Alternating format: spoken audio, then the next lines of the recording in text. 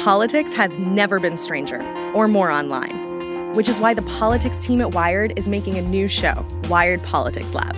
It's all about how to navigate the endless stream of news and information and what to look out for.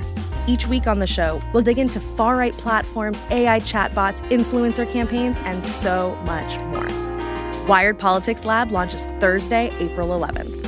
Follow the show wherever you get your podcasts. Hi, I'm Daniel, founder of Pretty Litter. Did you know cats tend to hide symptoms of sickness and pain? I learned this the hard way after losing my cat, Gingy. So I created Pretty Litter, a health monitoring litter that helps detect early signs of illness by changing colors, saving you money and potentially your cat's life. Pretty Litter is veterinarian developed, and it's the easiest way to keep tabs on your fur baby's health right at home. Go to prettylitter.com and use code SPOTIFY for 20% off your first order and a free cat toy. Terms and conditions apply. See site for details. Jill Schlesinger. Adam Levin, how are you? I'm so good. Oh my gosh, between the two of you, the FM voices are killing me. Hi, guys. Hey there. Hello. Hey, hi, Jill. Hi, white men. How are you doing today? Feeling very white, thank you. I know. Feeling white and entitled. I appreciate that. I am. Oh, yes. I've got the beard and everything. Welcome to What the Hack, a show about hackers, scammers, and the people they go after. I'm Adam, cyber financial truth seeker.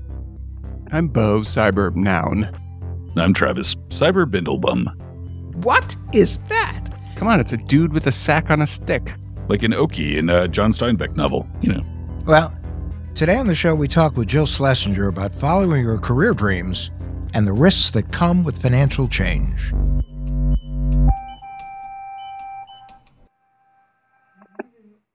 I'm excited, and I know Bo and Travis are excited, because we have a fabulous guest today. Extremely. I've known Jill for a long time. It's true. It's true. We know each other from way back. It's good. She knew me from before the beard, and then when I had the beard. And before the wife. That's right, before the wife. So we've known each other a long time. We've done a lot of stuff together, consumer stuff together. I mean, Jill is like the consumer advocate, finance wizard. She was the editor-in-large at CBS Money Watch. I'm going to brag on you here a little. She has a nationally syndicated radio show which won a whole bunch of awards as Best National Talk Show. She has a weekly podcast. She's won Emmy Awards for her work she does on TV. Oh my God. Your first book, Dumb Things Smart People Do With Their Money, 13 Ways to Right Your Financial Wrongs. That was like a big deal. And that was published in 2019, right? Yeah, and I think you're mentioned in that book, by the way, I believe. I think I pulled some fabulous soundbite that you gave me when you were on my podcast or my radio show. And also, full disclosure, early days when people were first starting to get hacked, Adam had been on one of our CBS broadcasts, and I had interviewed you. I don't know if you remember this. So one of the things I suggest to people that will help you, that will cut down on the time that you have to suffer through this, is find out if you have a damage control program. And you may have it through your insurance, through your bank, your credit union. This has got to be like 10, 12, maybe even 15 years ago. That's when I was 17, yeah. Yeah, exactly. You were 13. He just had his bar mitzvah. He looked so good.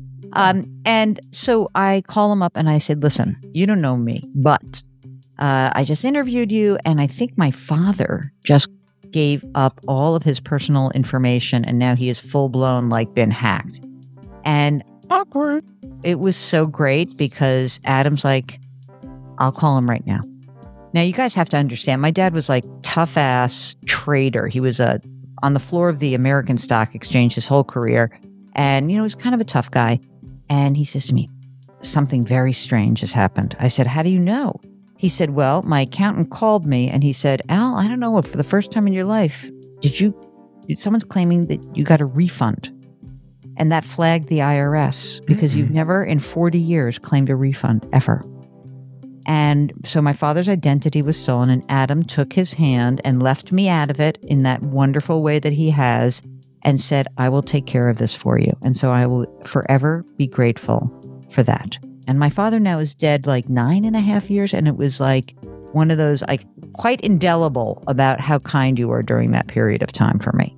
Well, thank you. And you've always been, in my world, a superstar. So anyway, thank you for those kind words. And we know that as we speak, your book, hot off the presses, is out there. The book is called The Great Money Reset. The subtitle is Change Your Work, Change Your Wealth, Change Your Life. And, look, this was such a strange time because I, as you guys said, my day job is I work for CBS News and I work on television and radio. And I also have a podcast and a radio show. And part of those shows would be having really smart guests on, like Adam and other people, where would just be able to have me do a deeper dive than I could in a 3-minute segment on network TV or radio. And then when I launched my show, the other aspect of it is I'd have these smart guests and then I would answer financial questions. And then amid the pandemic, because everyone was so nuts and just really uptight about what was going on, we my producer, Mark Talercio, and I had this idea, maybe we better start doing more frequent podcasting because we have so many questions. Like he said, the email inbox is insane. People are freaking out. So instead of going from 2 days a week, we started doing 5 days a week, and then 7 days a week. We literally were on the air every single day. Wow. And just answering questions. And, in the beginning, it was just everyone freaking out and scared. Okay, we all went through that. We all felt that. Later, a couple of months in, something really fascinating started to happen. People were asking very different kinds of questions. The kinds of questions that I would get every once in a blue moon previously. I just got divorced and my husband, my wife just walked out of me and I need to just restart my whole life and I don't know where to go. Or a sudden death. Those, that would usually be the prompt. But the pandemic really got everybody thinking, is this really how I want to live? And if it's not, how do I get to where I want to go? And what I really began to understand is that what I was doing all those days and what I still do is help people have a framework to help them understand their choices. Because when you're doing a reset in your life, your big life, right? You have to use your money and you have to have financial resilience. You want to maximize the opportunities that are opened up to you down the road. But the reality is that, I realized that this period of time caused many people of all different types, of all different means, to really re-examine their lives. And I felt like money is the vehicle, and it certainly gives you a tangible means of approaching and understanding your intangible feelings, but you still have to deal with it. So I wrote the book as almost like an homage to all the people who had been calling the show amid the pandemic. What are some of the biggest lessons you learned? I think that whenever I have a conversation, if you called me, Travis, and said, I'm really sick of Adam. I really want to do something else. I can't stand this. You mean he hasn't done it already? It might be. Give me a half hour. If that were the case, I would often start a conversation with almost a very baseline, where are you today? And what I mean by that is that when you want to reset to someplace new, you really have to understand where you are. It means that you have to take a good, hard look at some of the things you may not want to take a good, hard look at. In the book, I call it the Fabulous Five because, I'm really very campy and I like to name things like that. And so the Fabulous Five are making sure that you analyze your resources, right? So what are the resources? What do you own? What's your income? All of your income, and really take into account pretty much everything. What do you owe? What are your liabilities? What's your housing situation? How much are you spending right now? You're not cutting anything, but what are you spending money on? And what obligations or what promises have you made to yourself, to family members, to your kids, to your spouse, to your parents? Have you said to your kids, of course you can go to private university? Well, you can't undo that promise because you're having a freak out. You really have to think long and hard about what those obligations mean. Once you have that good, hard look at where you are, it will help you take smarter, more thoughtful, and I think more nuanced risks. Okay, so I'm screwed. You're stuck with Adam. I hear you. I hear you, and I raise you, a middle-aged man with a mortgage, a child in a university, public university, but still, and a renovation. What's that, Adam? Go Blue. Oh, that was totally germane to what I was talking about, being stuck with you. So, I'm curious, Jill, how do you deal with, do you just say that? Like, you're like, well, Bo, I hear that you have this much debt, a house included in that, and yada, yada, yada. Yeah, you pretty much should keep your job. Well, first of all, it presumes that you actually want to do something different, because maybe you don't. I don't. I actually love my Adam. You know what I'm saying? I think that when I'm talking about this, it is usually because somebody is coming in, and I'll give you an example. So I tell a lot of stories in the book. So I had this lovely couple. She was a nurse. He was a physical therapist. And, obviously, it's pretty intense having that job amid COVID. And you would think they called me because they're like, oh, we're burnt out and we just want to do something different. But the impetus to what they were trying to do when they were having their reset was they were in their late 50s. They had put their kids through school, but they had assumed the debt to put their kids through school. Mm-hmm. This woman was in the operating room. She was an operating room nurse. And she said that the doctors were talking about, this is, end of 21. Wow, it's Pittsburgh. Do you know, the real estate market's going crazy. By the way, this is what they're talking about when you're in the operating room. Just want everyone to realize that, okay? And they said, well, the real estate market's going bananas, basically. And, so she went home. She called up a friend of hers who's a realtor. And she goes, the doctors I work with, these guys, I've known them forever. They said, is this true? Like, is the real estate market really going crazy? Remember, we who are in the financial industry might be thinking about that all the time, but this was not being well reported early on in the pandemic. It wasn't a big thing.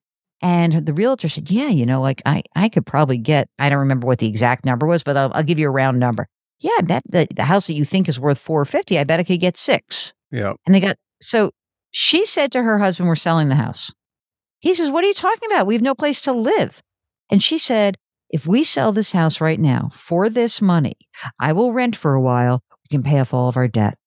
I'm so exhausted. I'm so scared of living under the weight of this debt.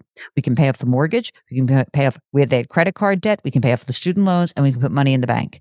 And then I don't have to feel like I'm working 100 hours a week just to service debt. Uh-huh. And that was their great reset, that they essentially found they went into a very long-term Airbnb situation.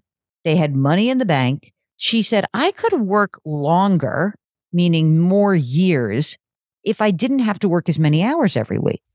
And I thought that was a fascinating recognition on her part, which was, I like what I do. I don't like doing it 100 hours a week. She's working all this overtime to service her debt. Without the debt, she could still work, enjoy her job, put money into her retirement account, have the hospital match her contributions, live their lives, downscale a little bit of their spending, not a lot. And they are so happy. Like, I got in touch with everybody when I was finishing the book and they're like, yeah, we're not buying a house. We're never buying a house again. I'm having like When Harry Met Sally vibes. I'll have what she had. Yeah. Yeah. So, that's a really great story. And the only coda I have for you, Jill, is that we bought this house in the height of COVID. So. Yeah, but you know what? Can we have like a therapy session for a second? Real talk. Go ahead. Yep. What was the interest rate on your mortgage? Bingo. Yeah, I'm paying half of what people are paying now, more than half. I'm in the 2s. Okay, so to be clear, your reset may have been that you reached to buy a house and what you now believe is the wrong time. Maybe it will be, maybe it won't. Who cares? Right. But you did so with an affordable mortgage, and you did so understanding certain obligations. And maybe because you have that low mortgage interest rate, you will be afforded different options down the road. Maybe you'll say to yourself, I don't have to kill myself working. Maybe I could work longer, hold on to this mortgage. The payment is affordable.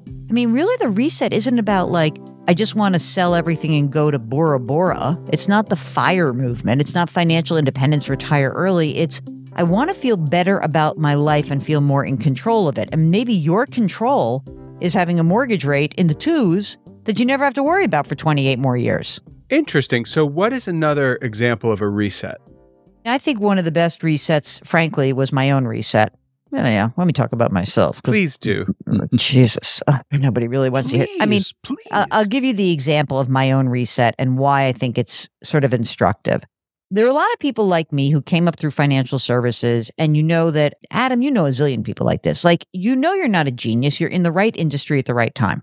You make a few bucks, and nobody I know, I mean, who really is honest with themselves, oh, I'm such a smart financial planner. Oh, I'm such a brilliant this. But mostly you're lucky. You're in the right industry at the right time, and you're making a few bucks. And I was first a commodities trader on the floor of the commodities exchange. I traded gold, silver, and copper options. And then I was a financial planner and a money manager. And I was, certified financial planner. I did it for 14 years. At the end, I owned a company, and I really was a very unhappy owner. And I knew that. And so a series of things happened that led me to say, hey, I'd sold my company, was earning out of a contract of the acquiring company. I didn't sell it for life-changing money. I sold it because I was like, I need a way out. And so I got out. And I left a lot of money on the table, frankly. And my father used to say to me, it's the best trade you ever made because you were miserable at the end. Mm-hmm. And so, which is always easy to say if you come from a family with a few bucks like I do. So that is clear also. So I'm lucky, grew up with money, have a family with money, not dumb money, but like very comfortable existence. I never had to worry that I had like no safety net. I always had a safety net. But what I realized was that the part of my job that I loved was the marketing of the firm and the actual like meeting with a client in the moment, giving financial advice. But the ongoing client service was awful. It was exhausting. And I didn't have a great personality for it because I got very overly involved and overinvested if people didn't follow my advice. So I'd get very upset if someone said, if Bo said, thank you for your advice. I'm going to keep smoking anyway, doctor. Like it hurt me. Like I was not good at that. I couldn't take that. Mm-hmm. And so I was on the radio and on television as a guest, and I wanted to try to make it. So I have this dear friend, Maureen, and I was telling her all about this. She was in the world of media, and she says, oh, you need a pink notebook. I said, a what? She says, a pink notebook. And she said, this is really a way for you to think about what your next phase is going to be. It's like a special journal. You capture what you're thinking. You write down in different sections, like, let me write about what are the money ramifications of a move? Who are the people I want to talk to about what the next move might look like? What would it mean to be in media? Should I just go talk to every single person whose show I ever appeared on? I got this notebook as an organizing and motivational way of keeping me on track. It's really about organization, focus, and motivation for me. And then I built out the Fabulous Five, which was easy for me because I'm a money person. The harder part for me was to start to say, well, I really do need sort of a plan A, a plan B, and a plan C. I need to know, if this does not work, what would I do next? If this works in a mid-case scenario, what would I do? If this works in the worst case, if it doesn't work at all, it's the worst case, what would I do? And that's how I made my leap. So when I think about like the leaps that people make, it's okay to take small steps. I interviewed this woman who's got like a very kind of a cool dating app. And she said, it's like my side hustle. And it's okay to like dip your toe in the water and then sort of slowly build a plan going forward. So that to me is the instructive way of thinking about like a reset, which is I'm in a career. I know I can make money in that career. I'm fundamentally not happy doing this for the rest of my life. Could I have a different career that would allow me to be happier, maybe not make as much money because there's no way I would make as much money, but I would be able to do it longer and I'd feel fulfilled. And I didn't need all that money because it was irrelevant anyway. Because if you're miserable and you're making the money, it doesn't matter. Everybody knows somebody like that. Right. So I think that having an organizing principle, whether it's a pink notebook, whether it is spreadsheets, but it's some methodical way to go through a process and ask yourself questions and almost kind of keeping a journal of what becomes important to you. Sort of like a storyboard for a writer almost, but it's exactly. Your life. Yep. Exactly. A storyboard for your life.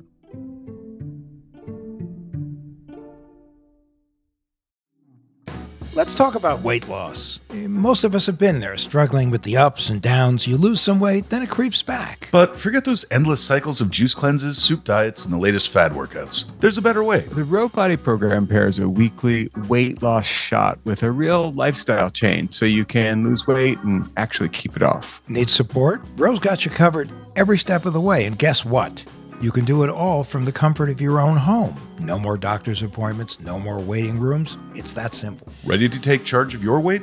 Head over to ro.co/Adam to sign up today. Average weight loss is 15 to 20% in a year. That's with healthy lifestyle changes. BMI and other eligibility criteria apply. Go to ro.co/Adam. Sign up today and you'll pay just $99 for your first month and $145 after that. Medication costs are separate. That's ro.co/ADAM.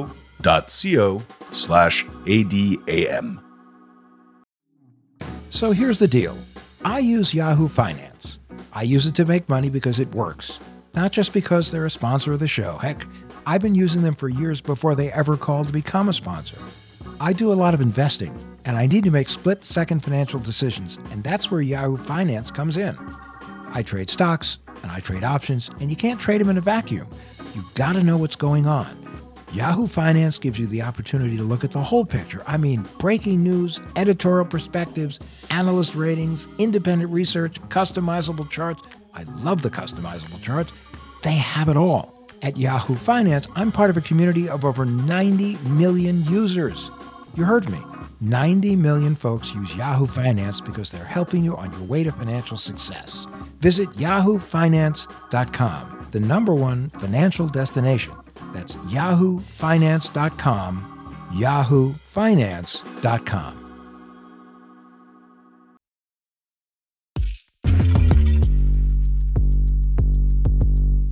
Joe, what you shared about these resets is really interesting stuff. And it's so important to talk about because so many people are doing it. You shared some of the benefits of a reset, but let's take a look at some of the risks. Now, I'm a guy that thinks a lot about fraud. You and I have talked for years about fraud. And I gotta believe that while people are attempting their resets, they could be sitting ducks for fraudsters. I think there are plenty of... Okay, so here's the difference between like the fundamental framework and grabbing hold of something yourself versus chasing a dream. So I think that there are people who are dreamers who don't want to commit to a process. I don't know about you, Adam. I think those are the particular types of people who may find themselves prey for the scam artist. Get out of my head, Jill. No. Tell me. Say Jill, more. You're now renting room in Bo's head. No. She can stay. She's a guest. But yeah, I think that's right, Jill. There's the dream that is work free is a scammer's paradise. Right? And the idea get rich quick is obviously a scammer's paradise. It's almost like I have a worry that while it may not be a scam, like I think the FIRE movement, financial independence, retire early, caught on as a way for people to feel like I am in control of my destiny. Okay? That's really what it became. It was coming out of the financial crisis. A lot of the tech bros were like, hey man, I'm making a few $100,000 a year, a couple $100,000 a year. If I live like a monk for 10 years and I squirrel away my money, screw the man, I can do what I want. And there's nothing wrong with that. I mean, the biggest problem is that, like, you think you're going to retire forever. And when you're 40, and Adam and I will be happy to tell you that there are many things that happen from age 40 on that you'd be shocked to learn. It's so true. It's like a rolling marquee. It's shocking. But the thing that's amazing is that I remember interviewing some of the younger people who were part of the movement, and they were willing to do the work, but it was weird. It was almost like, yeah, I don't want to be like stuck working for the man. I'm like, but you're living out of one suitcase and you're young. What happens when you have a kid? Like, what is your like organizing thesis on what your life is going to be? You're going to travel around the world forever for 40 years? Like, maybe, but like there is something about this idea of like, I want to be free and unencumbered. That's great. But there are obligations in your life, and your life is likely to change. So I think the scamming part of this always comes in, Adam and I have talked about this a zillion times about like even just investments and we have an environment of social media and platforms that can spread the kind of scammy stuff that we saw our whole lives in a more efficient way. I mean, Adam, you remember like early Wall Street was like the newsletter. Like, Yes. subscribe to Joe's newsletter. Joe will make you be rich. And you can just subscribe to Joe's newsletter and follow these investment tips. And they were sort of like either fronts to just sell newsletter subscriptions or like weird bucket shops. It was very strange. Or you got the feeling, too, that they were promoting things that they might have an interest in that you get all excited about. And then, they would disappear. You'd still be stuck with this thing. They would have made money and you didn't. Exactly. And I think that people who want to reset in a deeper way, I think what they're understanding is that this is why I try to make a distinction between a dreamer and someone who really wants to reset. Someone who wants to reset is not just dreaming. That person is taking action. And that person is taking the steps necessary, asking questions about what it is that is going to propel that person ahead. I have a whole chapter in the book about education. So whose kid's going to Michigan? That would be my child. So like, it's expensive. School's expensive. I had my school paid for, which was amazing. And I'm not sure it was worth it. I'm just saying, like, I'm sorry, mom and dad, but like, I'm not sure it was worth it. It was great to get the degree. I'm just not sure it was worth it because in my previous book, one of the things I would say is that like, it's strange that we spend so much money on education where I think it makes a ton of sense if you, the parent, don't have a network who can help your kid. But if you're spending gobs and gobs of money for a non-name brand liberal arts school, then, I'm not sure what you get out of that. I mean, I had a name brand school and I'm not sure what I got out of it. I don't know. I really don't. Yeah. Because guess what? I didn't need that degree.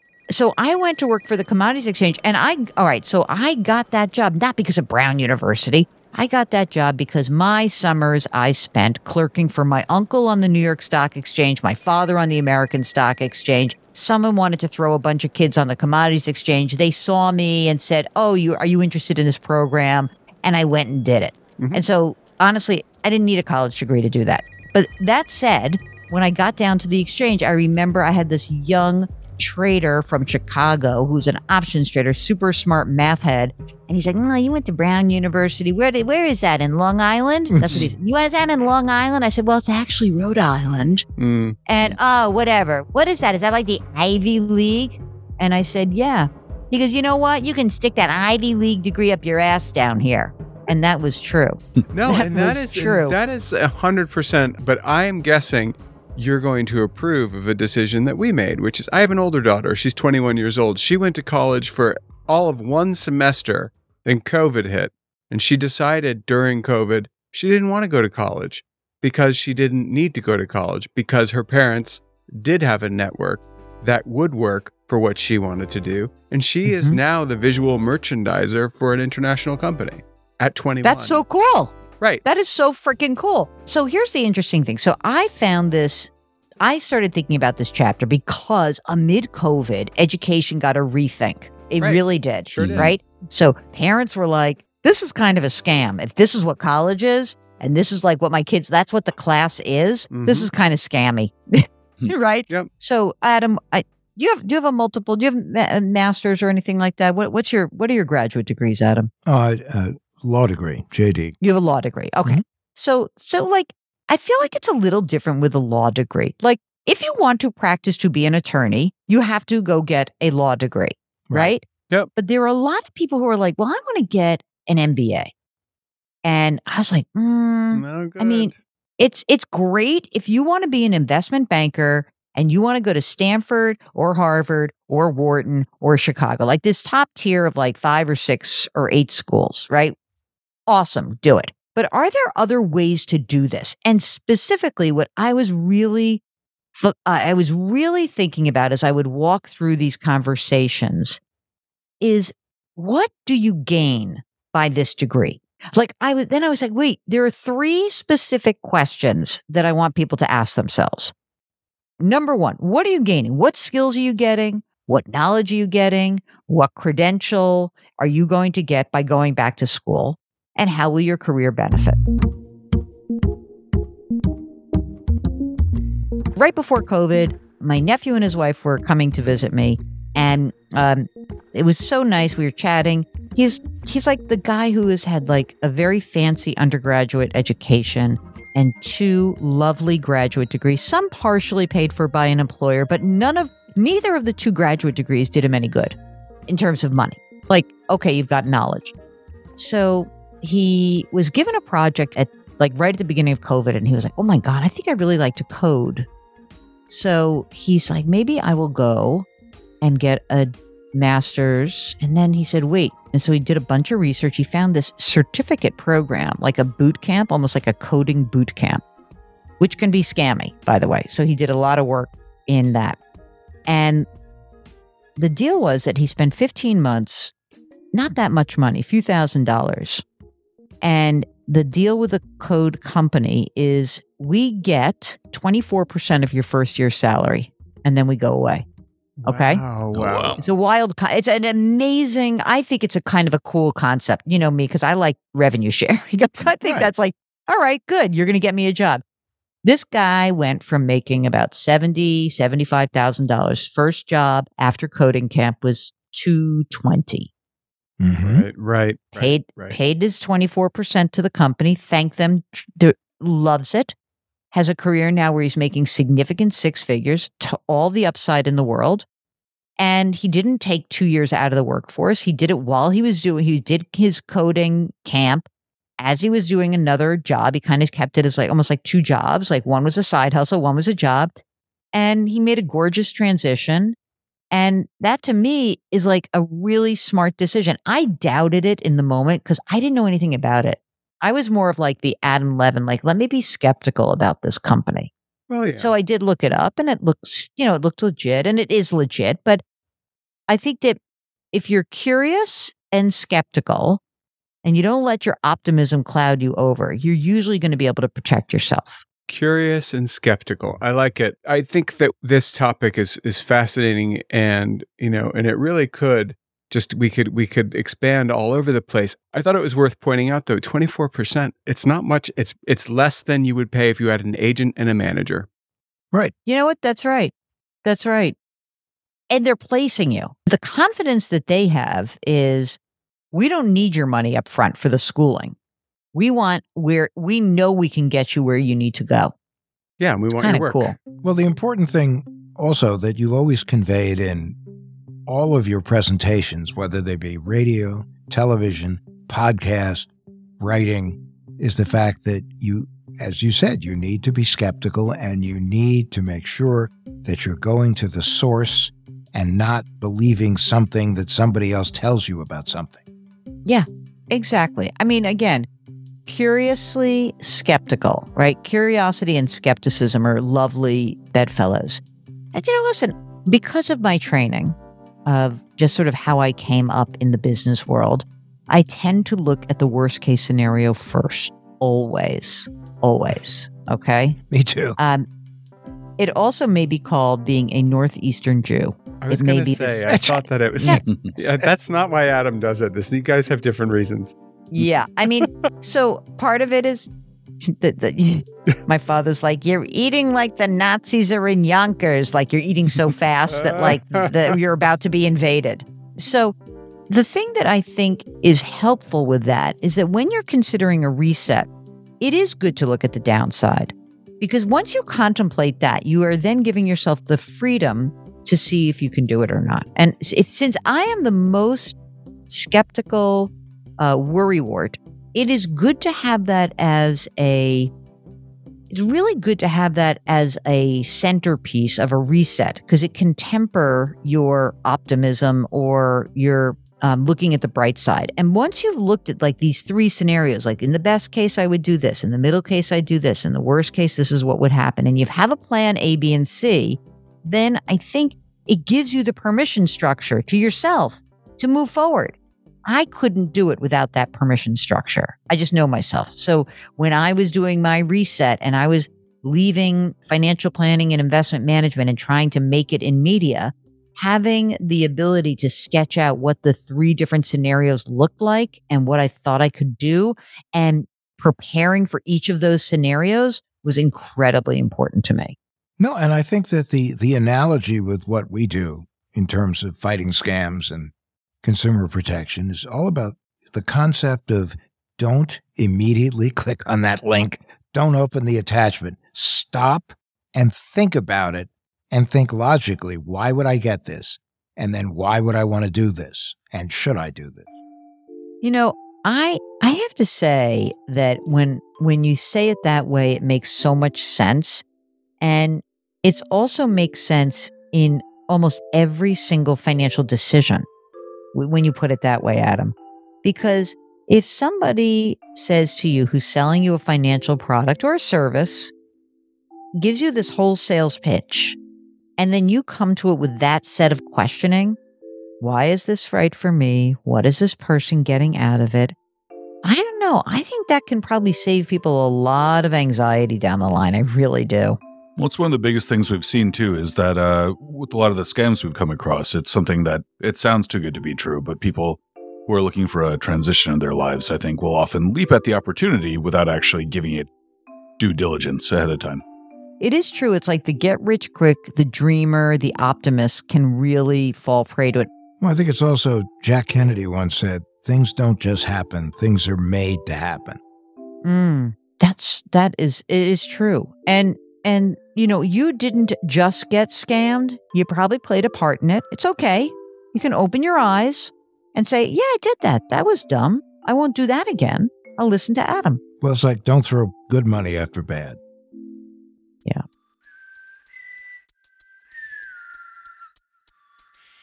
Jill, this has been incredibly awesome. What's the best way for people to get a copy of your book? The very best way is for people to go to the website, JillOnMoney.com. They can order the book there from any of their favorite booksellers. That's great, because if someone calls you saying, boy, have I got a deal for you on the new book by Jill Schlesinger, hang up the phone. Anyway, Jill, we can't thank you enough. This was awesome. Thank you so much for having me. I really appreciate it. Bye, Jill. Jill, good luck with your book, The Great Money Reset. It's available wherever books are sold. We're going to include a link in our show notes. Thanks. This spring, get out there, enjoy the weather, and recapture the magic of riding a bike with electric e-bike. With an amazing variety of models built for riders of all abilities, it's never been easier to fall in love with riding again. Plus, every electric e-bike ships free and only requires quick, toolless assembly. This is my first ever e-bike, and the experience has just been great. I was a little bit intimidated at first because I hadn't gone biking in a while, but the 500-watt motor that the electric e-bike comes with really gives you a nice little boost, especially if you're trying to go uphill or pick up some speed. Data shows that e-bike riders take their bike out more often. That means you get more exercise, more exploration, and wait for it, fresh air. And riding an e-bike it's not cheating. It's just making it possible for you to be out there longer on each ride. And speaking of things going a little slower, you can finance electric e-bike for as little as $49 a month. Get into spring with electric e-bikes, the #1 selling e-bikes in the nation. Get your adventure started at electricebikes.com, and please mention that What the Hack with Adam Levin sent you in the post-checkout survey. That's LECTRIC ebikes.com. Families have a lot going on. Let Ollie help manage the mental load with new cognitive help supplements for everyone 4 and up, like delicious Lolly Focus Pops or Lolly Mellow Pops for kids. And for parents, try 3 new Brainy Chews to help you focus, chill out, or get energized. Find these cognitive health buddies for the whole fam at ollie.com. That's OLLY.com. These statements have not been evaluated by the Food and Drug Administration. This product is not intended to diagnose, treat, cure, or prevent any disease.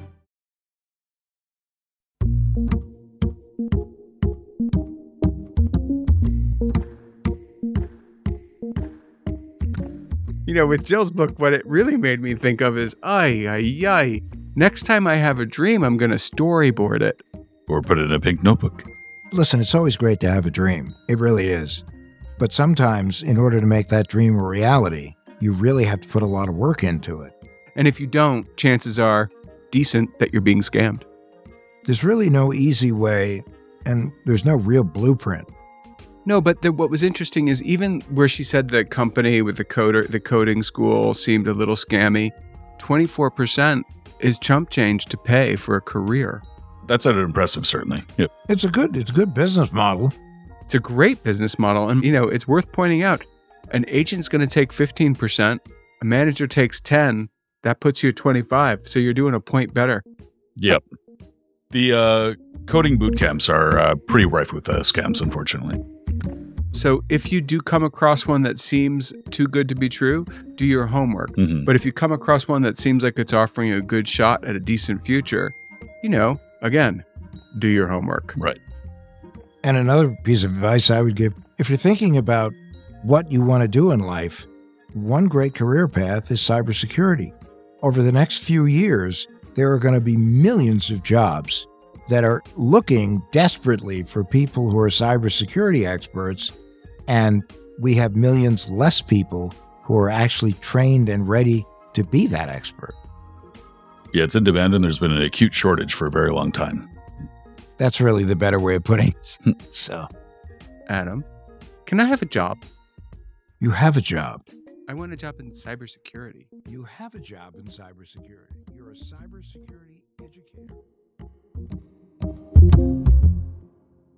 And now it's time for our tinfoil swan. Our paranoid takeaway to keep you safe online. So what do you have for us today, you lollipop-licking octopus? Well, Beau, mon ami, it's a new year. Tax season is approaching. Tax season! Indeed. Yeah, don't remind me. Well, it already is tax season, people. Okay, tax season is here, and as far too many people find out the hard way, tax returns are one of the most common forms of identity theft. What are they going after? The refunds or something? Adam? Well, actually, they are. Okay, fine. And I assume that they are able to do it the same way I'm able to do it, by using my social security number, which is in the wind because of certain leaks that won't be mentioned that might be called TransUnion. I think it was Equifax. God. Yep. Don't say TransUnion. Equifax was a big one, but there are a million other data breaches out there that also could have leaked your social security number. All right, well, here's the deal. My social security number is in the wind, which is why I was so bitter just a second ago. And I do know how to protect myself, but Adam, I bet a lot of our listeners don't. How do they do it? You can get an identity protection PIN, and that's an IP PIN from the IRS. It's a 6-digit code that prevents someone from filing a tax return in your name. Well, okay, that's useful. If you're filing your taxes at the last minute, it's kind of crucial. And I've done it. I will tell you, it is super easy and not a hard thing to do. If you have your credit frozen, you got to unfreeze it. That's the only thing you got to bear in mind. Yeah, and the main thing, too, is that if you wait too long or procrastinate to file your taxes, it's really just giving identity thieves a head start. So even if you're planning on filing late or getting an extension or anything like that, you're still going to want to get an IP PIN just to protect it. Now, hold on, Adam. Before you tell people where to go, I just want to add that if you get the PIN code, it doesn't matter when you file. You can file, 2 years from now, you're still safe. But you need that PIN because nobody can file without that number. Adam, tell them how to do it. Go to the IRS website, which is irs.gov. Now, you're going to have to verify yourself, but once that's done, you can have that extra piece of protection, which makes Beau feel so comfortable. And he should feel comfortable. Well, but also just remember you have to unfreeze your credit, and that the PIN is only valid for a year. You need a new one every year. And once you have a PIN, please don't give it to somebody else other than your accountant or your spouse. The IRS will never ask for it. If you are giving it to your accountant, get on the phone and make sure it's your accountant who's asking for it, because you never know. This time of year, someone might know who your accountant is, and they might spoof that person's email. And if by some chance you give it to your spouse, make sure you guys aren't fighting at the time you do. But also, if you get a SMS text or anything like that that's asking for it, just never, ever, ever do it. It's 100% a scam. We've done it to death, guys. That's the tinfoil swan this week. Huzzah.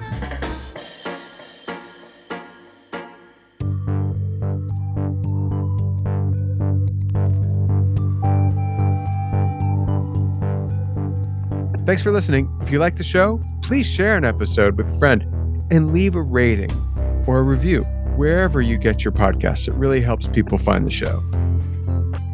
What the Hack with Adam Levin is a production of Loud Tree Media, produced by Andrew Stephen. You can find us online at adamlevin.com and on Instagram, Twitter, and Facebook at Adam K. Levin.